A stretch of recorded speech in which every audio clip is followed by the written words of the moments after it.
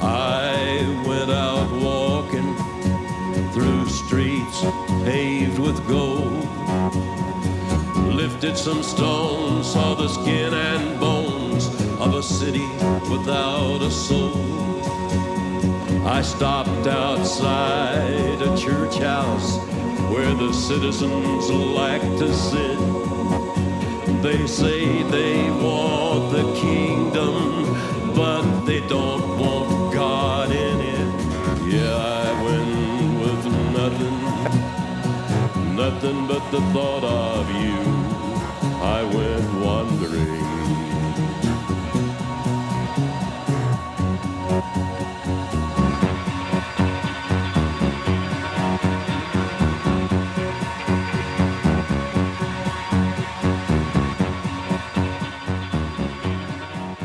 Sean McCraney and the Betty Boppers. Oops.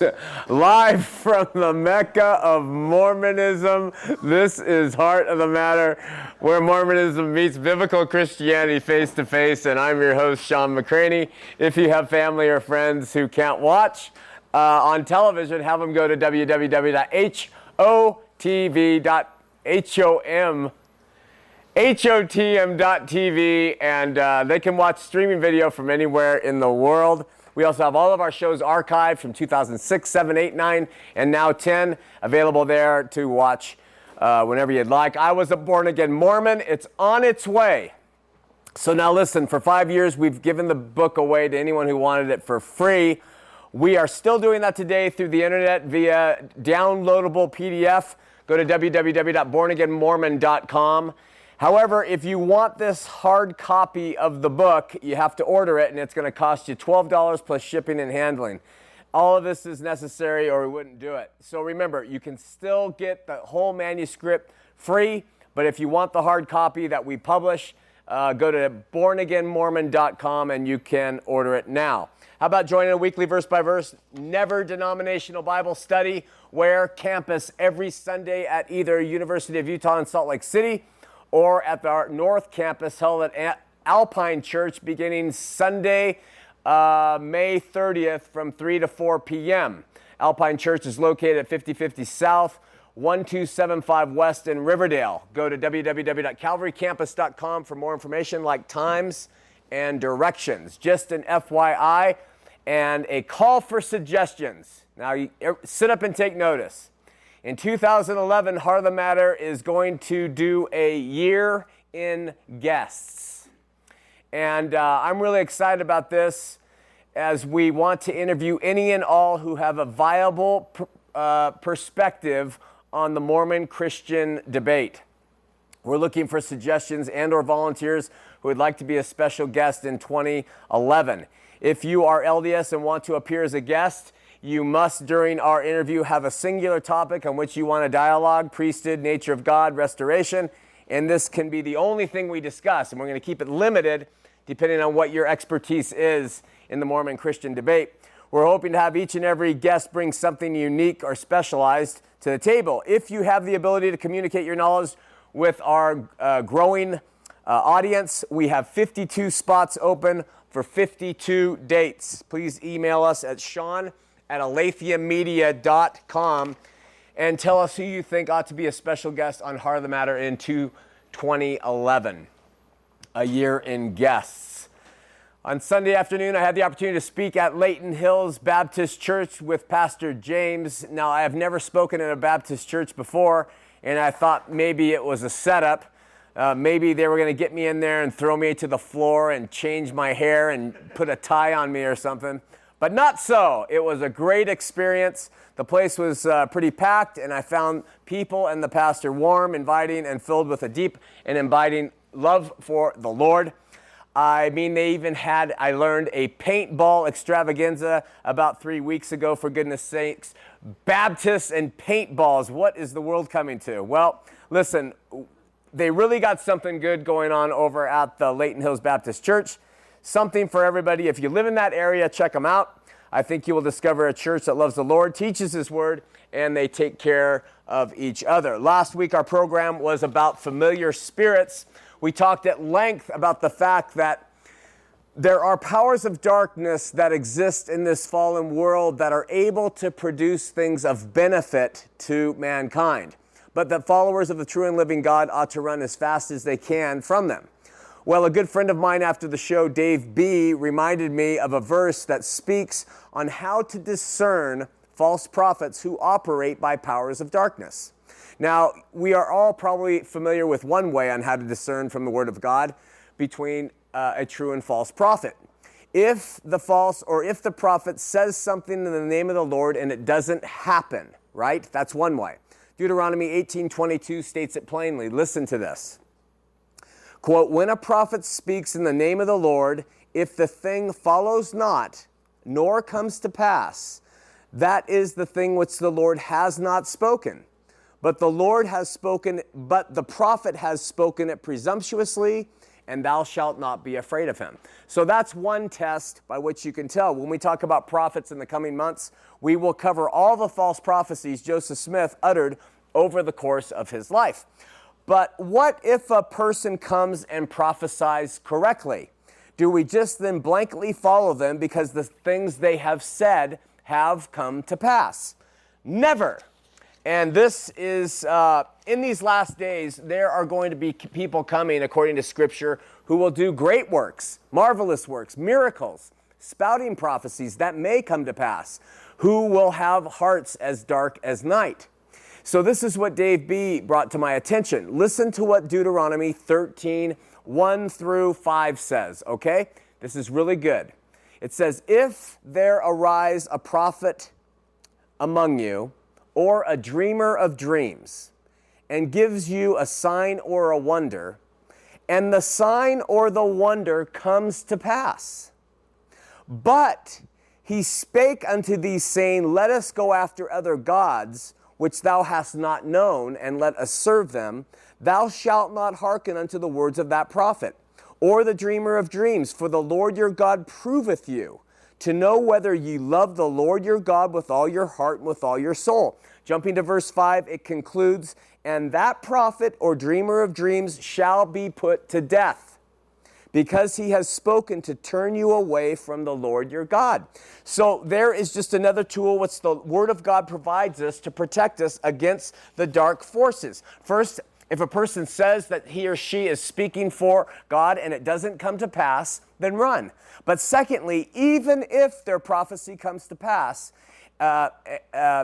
if that prophet attempts to lead you away from the living God to what it says, other gods which you have not known, run even faster and into the arm of him who never fails, even the God of Abraham, Isaac, and Jacob, even Yeshua the Christ. And with that, let's have a word of prayer. Dear Heavenly Father, we need you so much in our lives, and need you in our ministry, need you with people who are seeking. Help me tonight on the program. Help our volunteers, our studio audience, our audience out there in the world, that what we talk about will be of benefit to them, and the things that are not of you will just fall away and die. We pray for this, Lord, in Jesus' name, amen. Speaking of God, Exodus 20, verse 3 says, thou shalt have no other gods before me. Deuteronomy 5:7 repeats it, thou shalt have none other gods before me. In almost every warning hereafter in the Scripture, God adds to his warning of have no gods before him the declaration, nor serve them. Tonight we are in the F's of our alphabetical study, and we're going to examine family and marriage as it relates and is seen from both the LDS perspective and the Christian. Now, we all know, most everybody, that marriage and the loving family unit is a basic building block of society. We know that marriage and family is ordained of God. Christians and Mormons alike strive to build good marriages and loving families. Families and marriages can be a great blessing. Fathers and mothers and brothers and sisters are foundational in a refuge, in a resource for our peace, and as a source of direction and support at times. But, and this is very important to our discussion tonight, marriage and family, while a gift from God, or gifts from God, should never take the highest priority in our lives any more than our occupations or our avocations or other blessings that God gives us should take precedence in our lives. Notice that in our description of what families may supply, we said a refuge, a resource of peace, a source of direction and support, not the refuge, the support, the source of peace, the resource of direction and support. Why? Because to Christians, Jesus is our refuge. He and He alone is our peace, and He is the sole source of our direction and our support.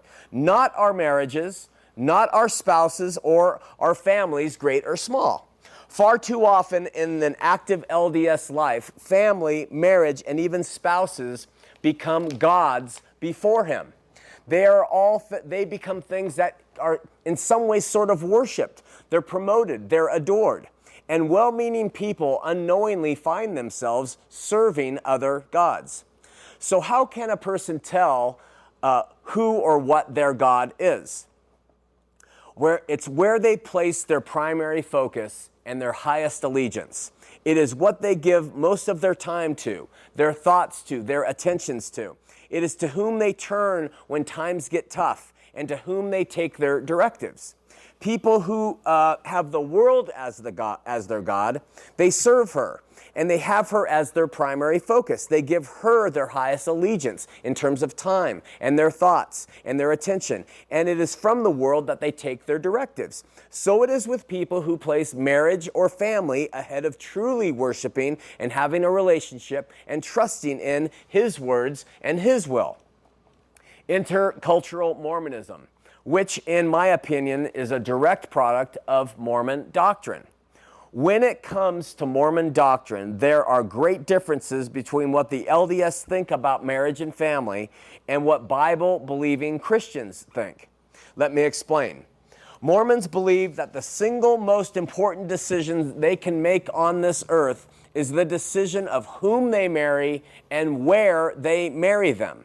In the LDS-produced student manual, Achieving a Celestial Marriage, it reads, quote, "The major crowning point of the law, which man must obey, is eternal marriage. Therein lies the keys of eternal life." LDS President Joseph Fielding Smith said, quote, "Since marriage is ordained of God and the man is not without the woman, neither the woman without the man, there can be no exaltation to the fullness of the blessings of the celestial kingdom outside of the marriage relationship."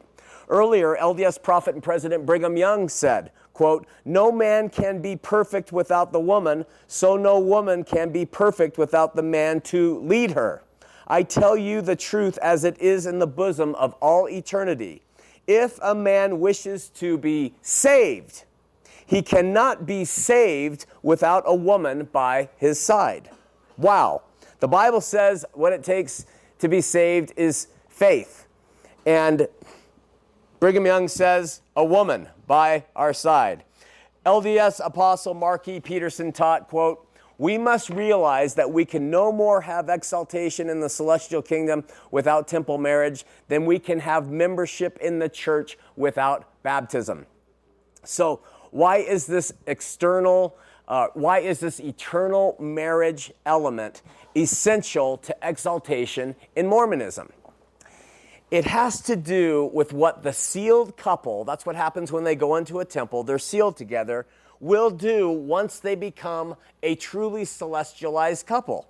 They will have eternal celestial sexual relationships.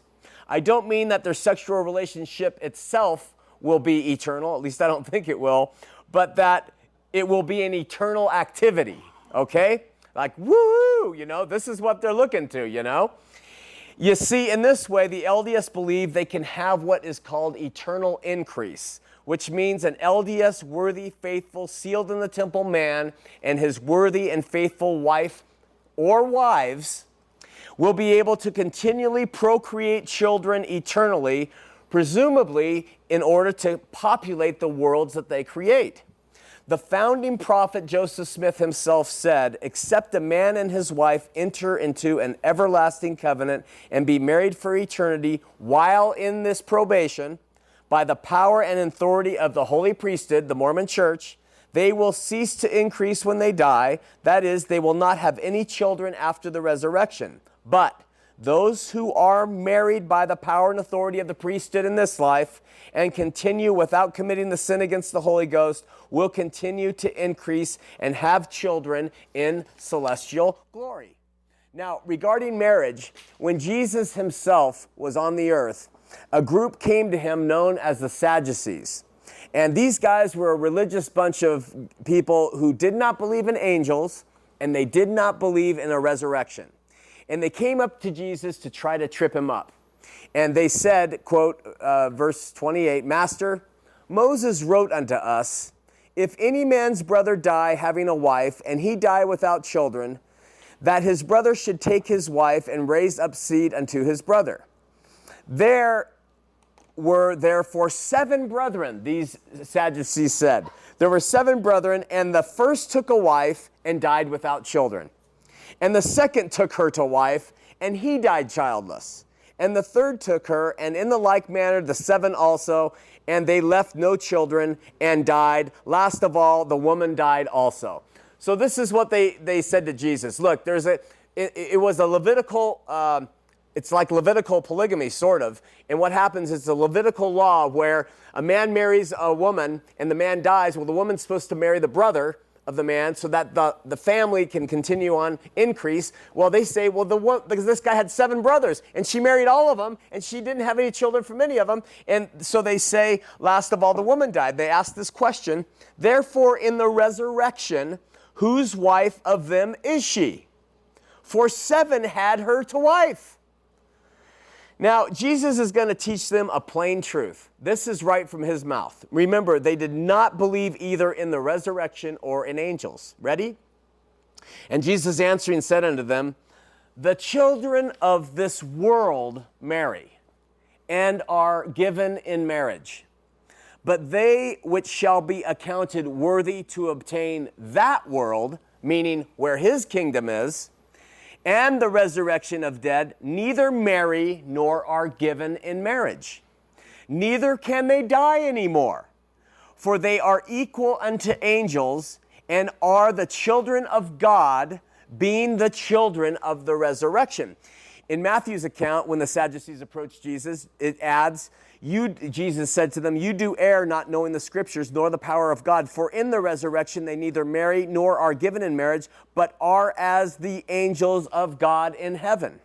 Jesus makes the doctrine of marriage after this life, among other things, perfectly clear to the Sadducees who are questioning him. First, he delineates between his kingdom and this kingdom, this world. When Jesus is talking to Pilate, and Pilate asks him, "Hey, are you a king?" And Jesus answers, "My kingdom is not of this world." So when he talks to the Sadducees here, he's talking about his kingdom in the future, and he says, in that kingdom, they don't get married, they are not married, but they are children of the resurrection. They are equal to angels in their light and in their power and everything else. This is what he is picturing us to be.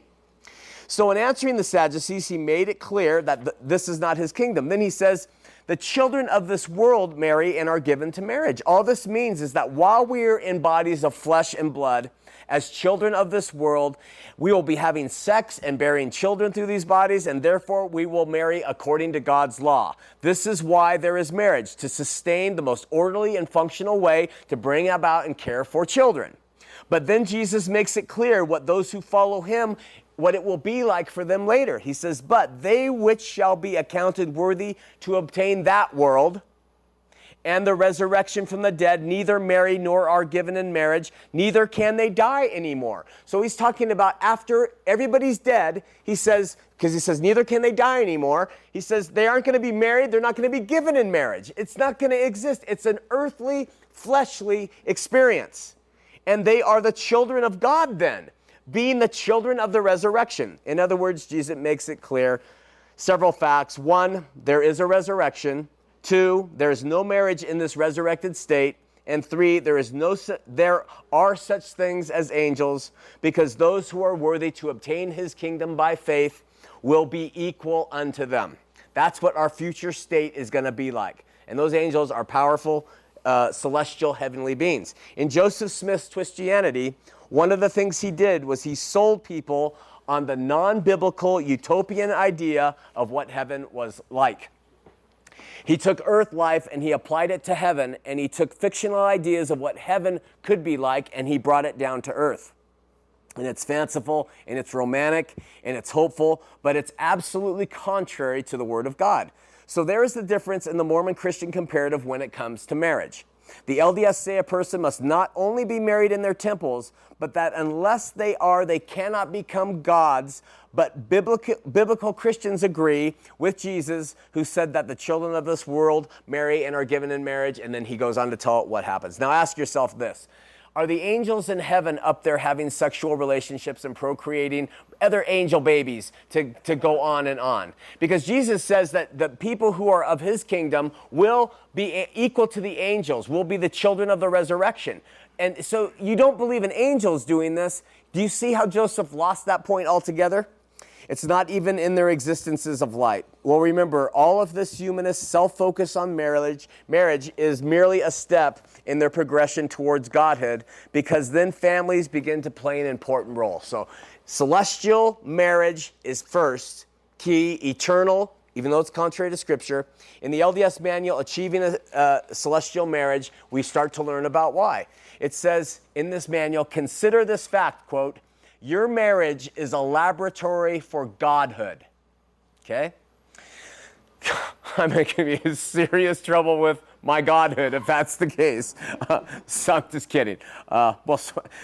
This statement echoes the romantic bill of goods Joseph Smith sold the world about being able to create children here and in heaven through the same sexual male-female relationships. And the byproduct of this is this wonderful ideal of families, or more particularly celestial or Mormon families being together forever in these celestial realms. Like many romantic sort of humanistic themes Joseph Smith concocted out of his mind, the LDS have taken the concept of earthly families and romanticized them ad nauseum. In their proprietary song, Families Can Be Together Forever, they sing this. I have a family here on earth. They are so good to me. They haven't been to my family when I grew up, but I'm just sort of kidding. I want to live my life with them through all eternity. Families can be together forever through Heavenly Father's plan. I always want to be with my own family, and the Lord has shown me how I can. The Lord has shown me how I can. Completely took Jesus' words, and they just rewrote these nice little songs, and the kids sing them, and the whole thing is focused on family. This hero worship of the human institution called family can lead to an extremely ugly manipulation. I cannot tell you how many people I meet, and I'm talking about good people, seeking people, who teeter on the edge of emotional breakdowns because their families are so good to them. And there are people who have come to know the living truth of God, who know Mormonism is built on a number of deceptions, who know the teachings of Joseph Smith were contrived, but who are so afraid of disappointing their family, their parents who have laid this stuff on them, that they even reject the knowledge of the true God because this thing has taken precedence over their relationship. The Lord foresaw the power, yes, even the manipulation families could hold over people, and throughout Scripture reminds all of his children not to let family get in between him and them. In Deuteronomy 13, 6, 8, and 9, the Lord says to the children of Israel, listen to this, if thy brother, the son of thy mother, or thy son, or thy daughter, or the wife of thy bosom, or thy friend, which is as thine own soul, entice thee secretly, saying, let us go and serve other gods, which thou hast not known, thou nor thy fathers, thou shalt not consent unto him, nor hearken unto him, neither shalt thou give an eye of pity to him, neither shalt thou spare, neither shalt thou conceal him, but thou shalt surely kill him. Thine hand shall be first upon him, and put him to death, and afterwards the hands of all the people. That doesn't sound like this holding the family up as the highest bastion of earthly goodness. It is God first and everything he wants first. Family, he says, look, if the family tells you, even if it's your friend who has the same soul as you have, or it says the wife of your bosom, or your mother, or your son, or your daughter, he says, if they try to seek and get you to come away from the true and living God, the Old Testament law was kill them. And then let the community kill them. That's heavy stuff. In Matthew 10:35, Jesus himself said, I am come to set a man at variance against his father, and the daughter against her mother, and the daughter-in-law against the mother-in-law. And a man's foes shall be they his own household. He that loveth his father or mother more than me is not worthy of me, and he that loveth son or daughter more than me is not worthy of me. I have a family here on earth, but Jesus makes them mad. I'm gonna follow my great king and leave my mom and dad. Families can be so damn fair-weathered, I just don't understand. But I have here with me a king of majesty who says the rock and not the sand. Who says the rock and not the sand. Like in all things... Thank you. I'll be here all week, folks. Abravanel Hall next Monday. Like all things, Jesus tells all believers who their real family is. When he says of his own family, for whosoever shall do the will of my Father which is in heaven, the same is my brother and sister and mother. Before we go to the phones, I know there are a lot of you out there who live, as Henry David Thoreau said, quiet lives of desperation, because the family and cultural pressures that are upon you. To you, I say, put Jesus first. Put your trust in God completely. Step out and speak his name for his name's sake, remembering what he promised in Matthew, quote, everyone that has forsaken houses, or brethren, or sisters, or father, or mother, or wife, or children, or lands, for my name's sake, shall receive 100-fold and shall inherit everlasting life. Remembering that Jesus himself said, who the LDS say would never do anything to break up a family, Jesus himself said, because of his coming, quote, the father would be divided against the son, and the son against the father, and mother against the daughter, and daughter against the mother-in-law against the daughter-in-law, and daughter-in-law against the mother-in-law. If any man come to me and hate not his father, he doesn't mean that in the literal sense, and mother, and wife, and children, and brethren, and sisters, yea, and his own life also, he cannot be my disciple. Those are strong words from the all peace, love, and understanding Jesus. And what he means to say is, do not have any other God before him. And if you have a knowledge of the true and living God, do not let father or mother, brother or sister, husband, wife, children sway you from following what you need to do. God of heaven will bless you as you give him everything in your life. I promise you, he will make things better. It can be hard, I know, but he will bless you if you put him as the only God in your life and not your family. All right, let's open up the phone lines, 801-973-8820, 801-973-TV20. We're going to run a partners thing for a minute, and we're going to come back to Mary in Ogden, Jenny in South Ogden, David in Provo, Brad in Ogden, and it looks like one of them's LDS. See you then. I'm Sean McCraney. You're watching Heart of the Matter. Television is becoming an expensive proposition for us, and so we developed a program called Partners for those who are led of the Lord to participate and are in a position to. Now, why? With all the great Christian ministries out there, would you want to partner with Aletheia Ministries? Let me give you a couple reasons. One, we try to use your funds optimally. That means every dollar is used to get the program on television, on streaming video throughout the world, in our archives, and now on Dish TV beginning on the 8th of June. Second, Mormonism is growing strong. 65,000 missionaries every day knocking on doors. 850 people per day coming out of evangelical Christianity and joining Mormonism. Finally, the Lord has blessed the ministry with great fruit. We're so appreciative. How to partner with us? Couple ways. First, you can go online to www.hotm.tv and just look on how to partner and go from there. Second, you can call us at 888-868-4686, or you can write us at Aletheia Ministries, 4760 Highland Drive, number 515, Salt Lake City, Utah, 84117. We truly appreciate all of your support, all of it. God bless you as you consider partnering with us in the future. We are going to Mary in Ogden, who is LDS. Mary is a first-time caller. Mary, you're on Heart of the Matter. I am. You're on the air, Mary. Okay, thank you. You're welcome.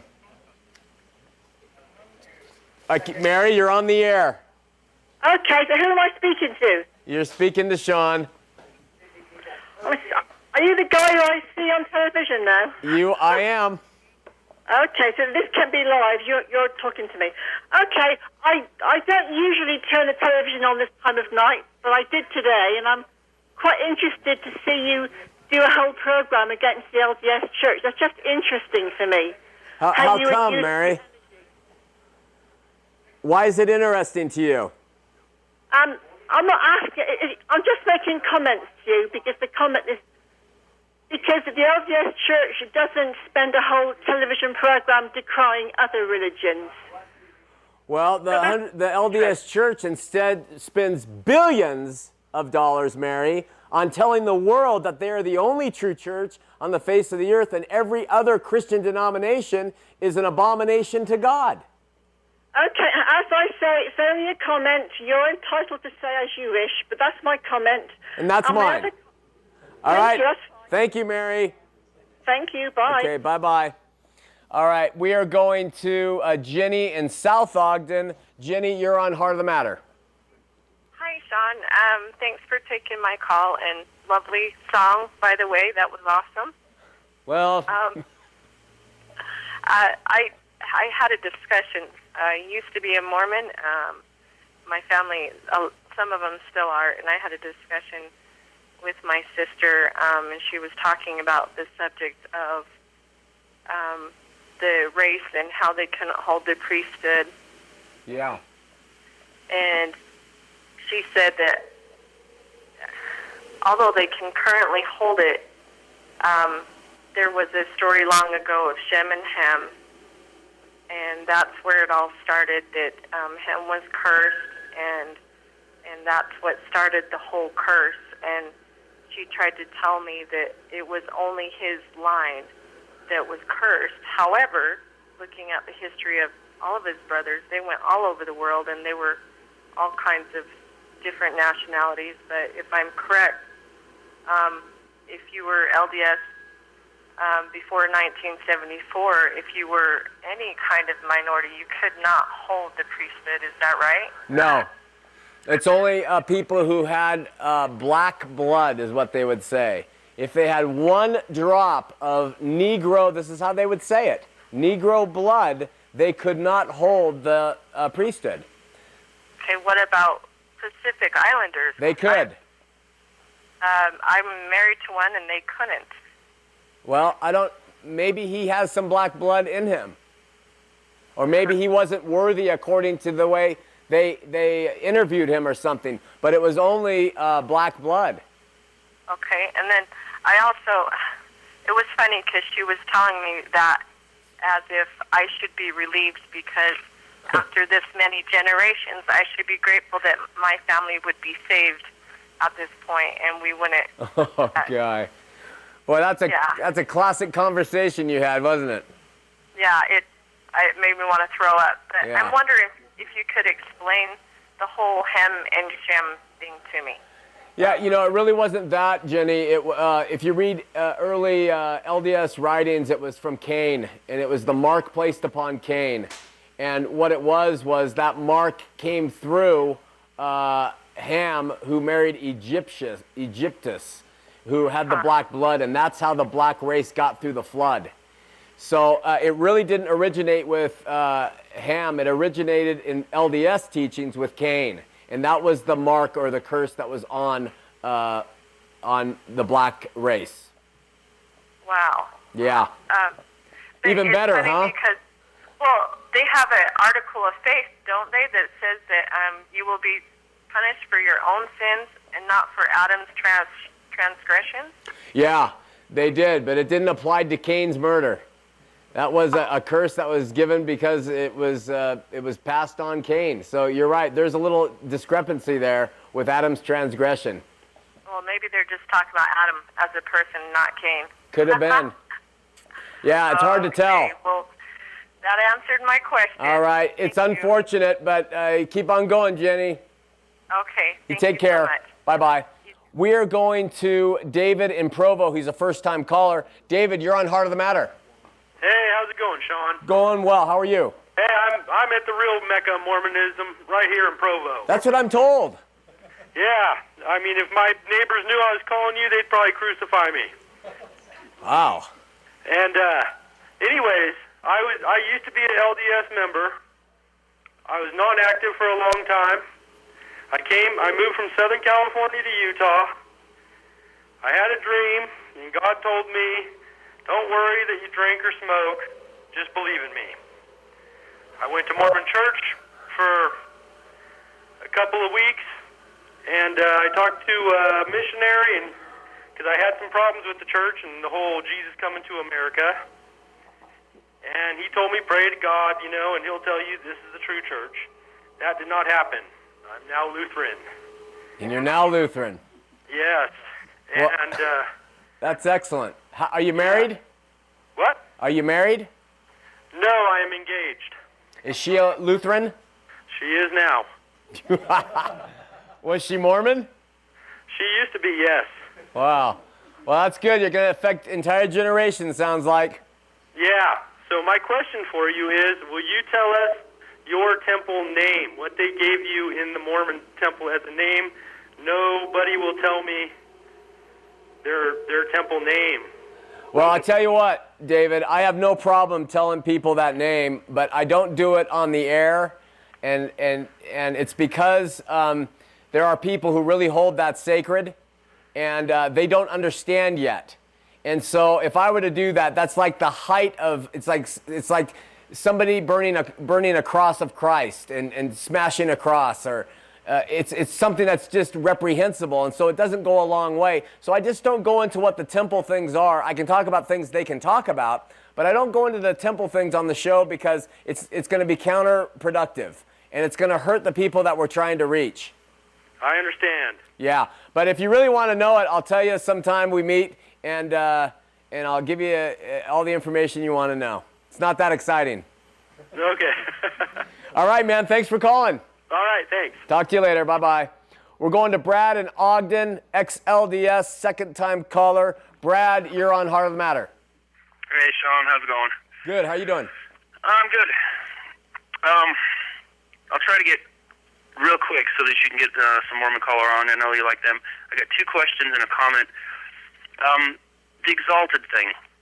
I'm working with a few people here in Ogden, my parents being primary, and there's apparently somewhere in the Bible that talks about being exalted along with Christ or something. I know the only one I can pull out of memory is, he who exalts himself will be humbled, and the humbled will be exalted, that one. I'm, really not even sure of the definition of exalted, but I just can't I can't picture any place in the Bible saying that we'd be exalted alongside Christ, so. Well, I don't have the reference with me, but there are discussions of us being heirs with Christ, and there are discussions of us being. It's like a synonym for exalted. But the difference is the Latter-day Saints have taken that, and what it means is we become heirs of all that Christ has, and we're taken up, and we share in that completely at the table of the bridegroom, and we are all there. And He opens up, and what is His is the Father's, what the Father's is His, and what is His is ours. And it is this oneness, this unity that's tough for us to understand. So it is a form of exaltation, but it is not us going up and becoming gods or becoming anything close to God. He is the beginning and He's the first and the last. There is none before Him. There is none after Him. And so they've taken that term, even though it does mention that in the Bible in a couple places, and they've misapplied it, and they've meant it to mean being exalted as becoming gods, and that's just a lie. Yeah, I knew about the one being heirs with Christ. I can't even fathom what that's going to be like. Yeah, amazing. And you think if we were going to be exalted as gods, there'd be a whole lot more description, for us to... Yeah. So, all right, brother. The second one, real quick. I know the fact is our past, present, and future sins are forgiven. But where can I show somebody where it talks about future sins being forgiven? Anybody in the audience have a scripture off the top of their head? Hebrews 10:14. Awesome. I'll go look at it. Our resident scholar. And just to let the audience know, I am not a scriptorian. I'm a researcher. And so that's why, I can remember some things, but I'm just not going to be. Our scriptorian sits in the back in an orange shirt. And so I'm grateful for him. So very good. I really appreciate it, Brad. All right. Hey, one little quick thing then. You talk every now and again about the word of wisdom and and your comment has always been how it's not a commandment, but it is a good idea, etc. Yeah. I agree with that. Okay, well, this little book that we both cherish so much called The Miracle of Forgiveness, Spencer Kimball. It's a miracle you can get forgiveness by Spencer W. Kimball, yeah. Yeah, that wonderful little book. Page 56, given as a word of wisdom and not by commandment in 1833, it was declared a commandment in 1851 by a prophet of God. It should be considered in that light and violated and repented as with other sins of major seriousness. Oh, God, Kimball, I really want to see him after I'm dead. I just want to see what that guy was all made of. For real. It's one of the major sins to have tea. Oh, yeah. God. It's unbelievable. Have a good week, though.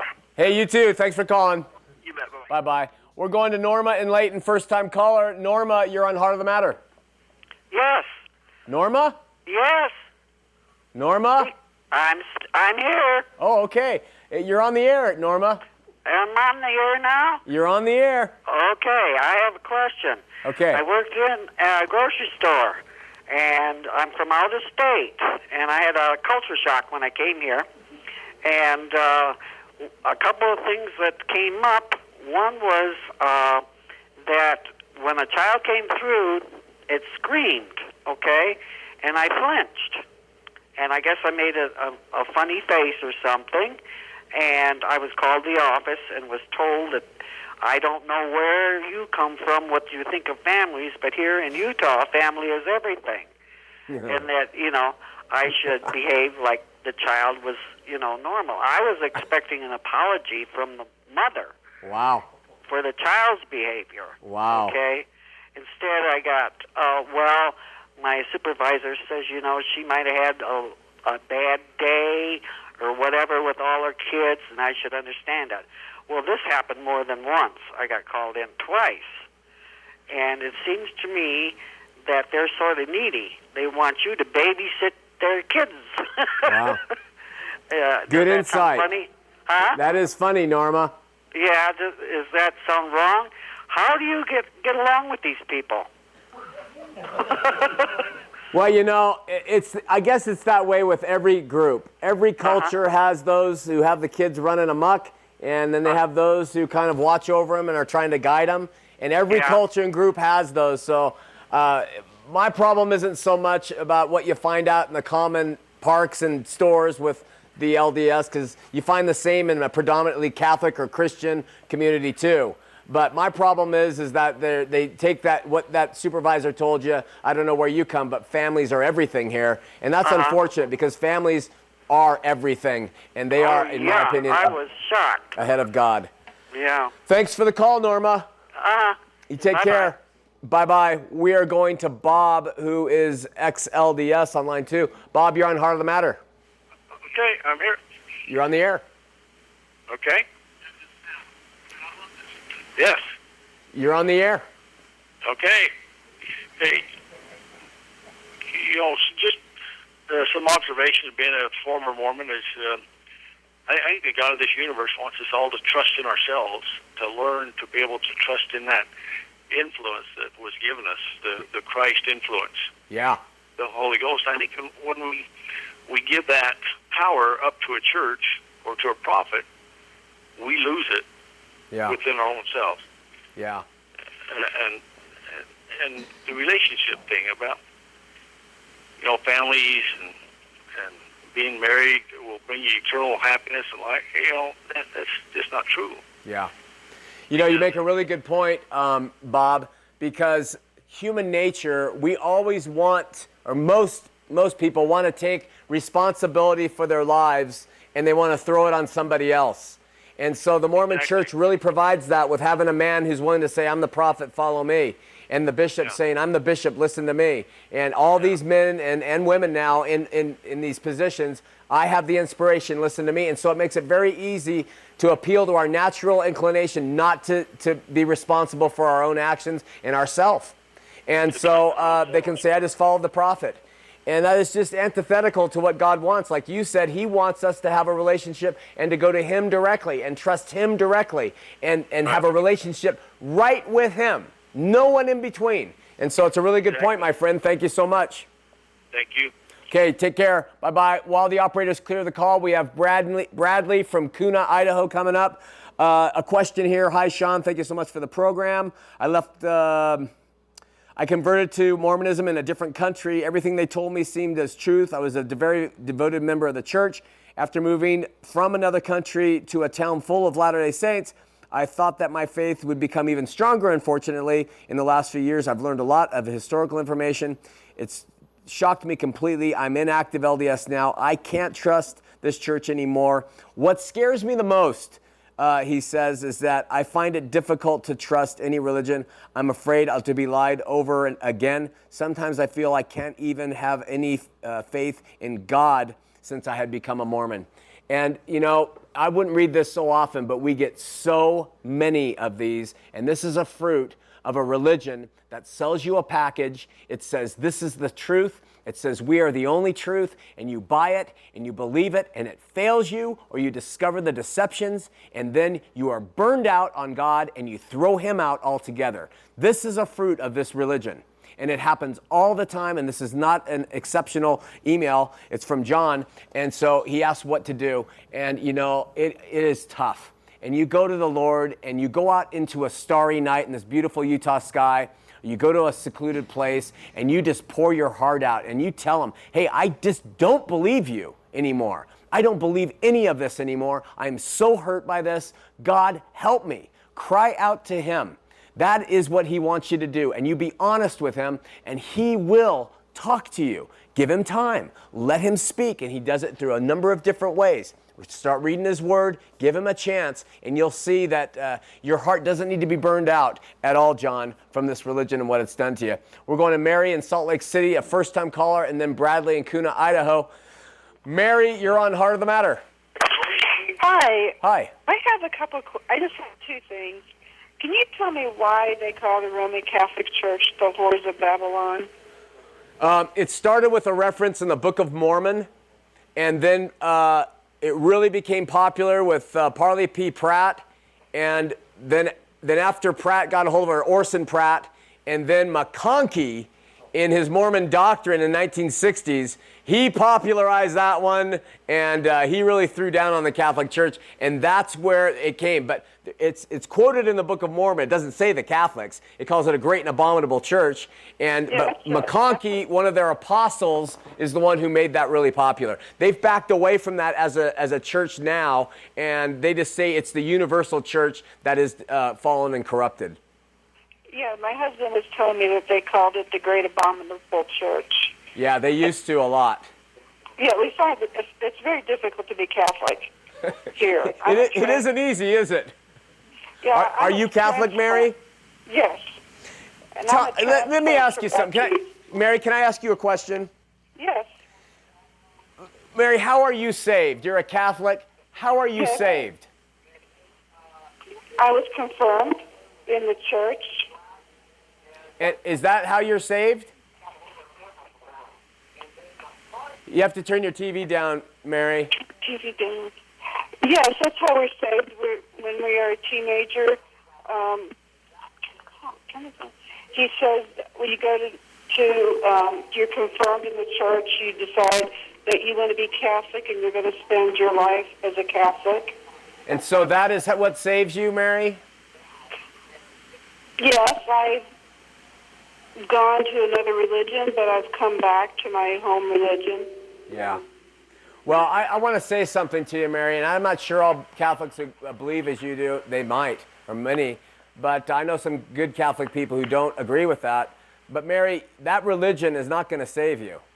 Your faith in that religion, that institution, is not going to do anything for you. What needs to happen, Mary, is you need to know who God is personally, and that only comes by faith in His Son directly, and by His grace that you're saved. So this is why a lot of Christian religions will pick on the Catholic Church, because like Mormonism, they throw so much in between you and your faith and the God of heaven. They throw in the Eucharist, they throw in Mother Mary, they throw in all types of rosaries, they do all kinds of stuff. It can be legalistic too. And so it just gets bigger and bigger and bigger, and none of that is what biblical Christianity is about. So Mary, what you need to do, just like anybody needs to do, is you need to go to the Lord. You need to say, I'm a sinner, save me, aside and away from this religion I'm a part of. You still want to go to the Catholic Church, go ahead. But you've got to establish a relationship with God through His Son, by faith on His Son and His Son alone. Does that make any sense? Yes, we're encouraged to do that. We say the rosary so that Mother can intercede on our behalf. Yeah. We do not pray to her. We do not pray to saints. We pray that they will intercede on our behalf. Yeah, well, why we have a personal relationship with God. I don't think my nervous system can take opening up a Catholic avenue now. I think I'll start drinking tonight if I do that. Mary? We love the ritual. Mary, there are no intercessors needed but Jesus Christ and His shed blood. There are none. There are no saints. There's no Mother Mary. That is all the constructs of men. And you have been taught that with your innocent heart seeking God. You have been taught that. And honestly, Mary, like I said, you want to stay Catholic, that's your choice. But you've got to learn to go to God directly through His Son and faith in His Son and His Son alone. And that's what I'm petitioning you to do on this call tonight. Okay, thank you. You're welcome. Bye-bye. We're going to Bradley, and then we're going to come to Kelly and Lynn. Bradley, you're on Heart of the Matter. How's it going, Sean? Going well. How are you? Good. I have two different things. I was sitting here. I only had one to start with, and then while waiting, something funny actually happened. I just moved,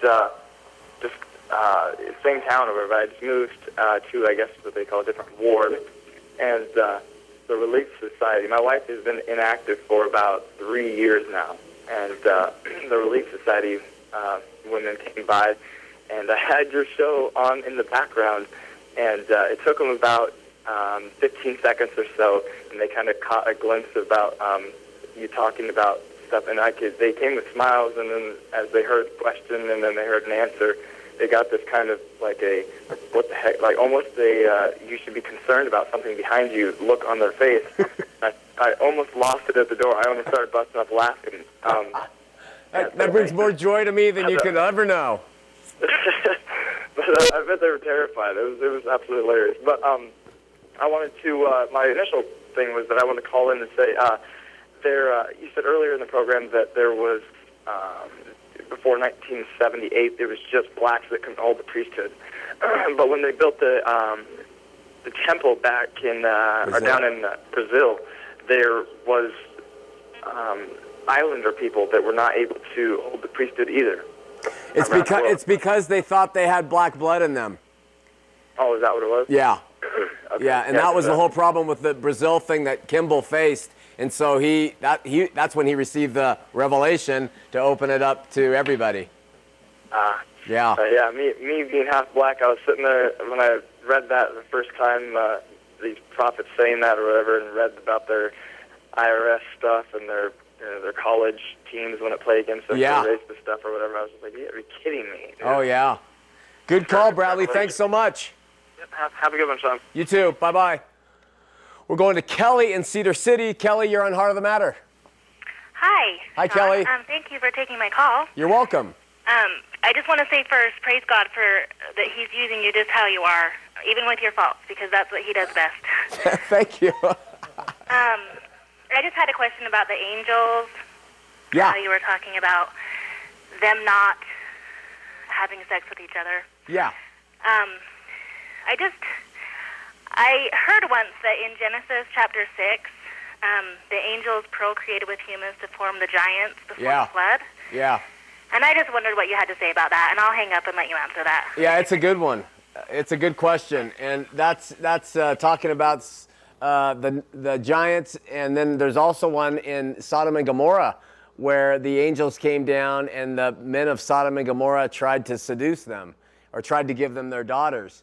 So, I've thought of that when I was preparing that, when I wrote those things, but I just don't think that it's part of their makeup because they're not anthropomorphic.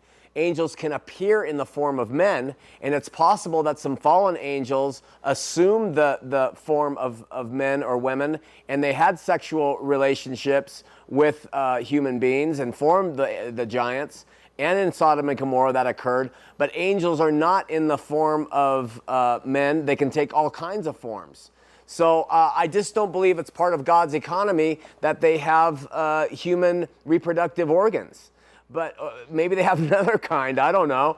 But it's just a thought. I can't prove that, but it was just a thought, and I knew I could get a call on that, but I don't know the answer, to tell you the truth, on how that happened. You asked me my thoughts, it's basically that. We have Lynn from Murray, second-time caller. There's a question here. Are the LDS aware of the places in the Bible that talk about fables and genealogy? They are. They usually don't hear those or listen to those or see them. But when we get to genealogy, we're in the F's now. We're coming to the G's. We're going to talk about genealogy at length. This says, do the LDS believe teach that God came down and had sex with Mary? They used to teach that strongly. McConkie was the last one to really strongly teach it. But still, this is the point. They do teach that the Holy Ghost did not overshadow Mary, but that Heavenly Father did have relations with him herself. Now, they also teach that Heavenly Father has a body of flesh and bone. Therefore, if Heavenly Father, in a body of flesh and bone, has relationships with Mary in a body of flesh and bones, it just tacitly infers that a sexual act occurred as natural as a man and woman who are human would. And so, but LDS leaders used to teach emphatically, yes, Heavenly Father had relationships with Mary as any man and woman would have. Next question, if a physical body and another physical body mate, they make another physical body. So why, if a glorified body mates with another glorified body, do they make a spirit and not another glorified body? That's a great question. I like that one. Good food for thought. And finally, with 45 seconds left, another fruit of Mormonism is when and if they fall away, they pick and choose what they want to believe in the Bible. We all do that, Mormonism too, but a good point. Listen, join us next week here on Heart of the Matter as we continue on and talk about the topics as they relate to biblical Christianity and Mormonism. Every day, as I mentioned before, 850 people are being converted into Mormonism, most of them from Christian churches, from people who haven't learned the Bible. So there is a battle going on right now, and they're positioning themselves more and more strongly, and this is a very important battle for the souls of people who get trapped in this religion. So we'll see you next week here on Heart of the Matter.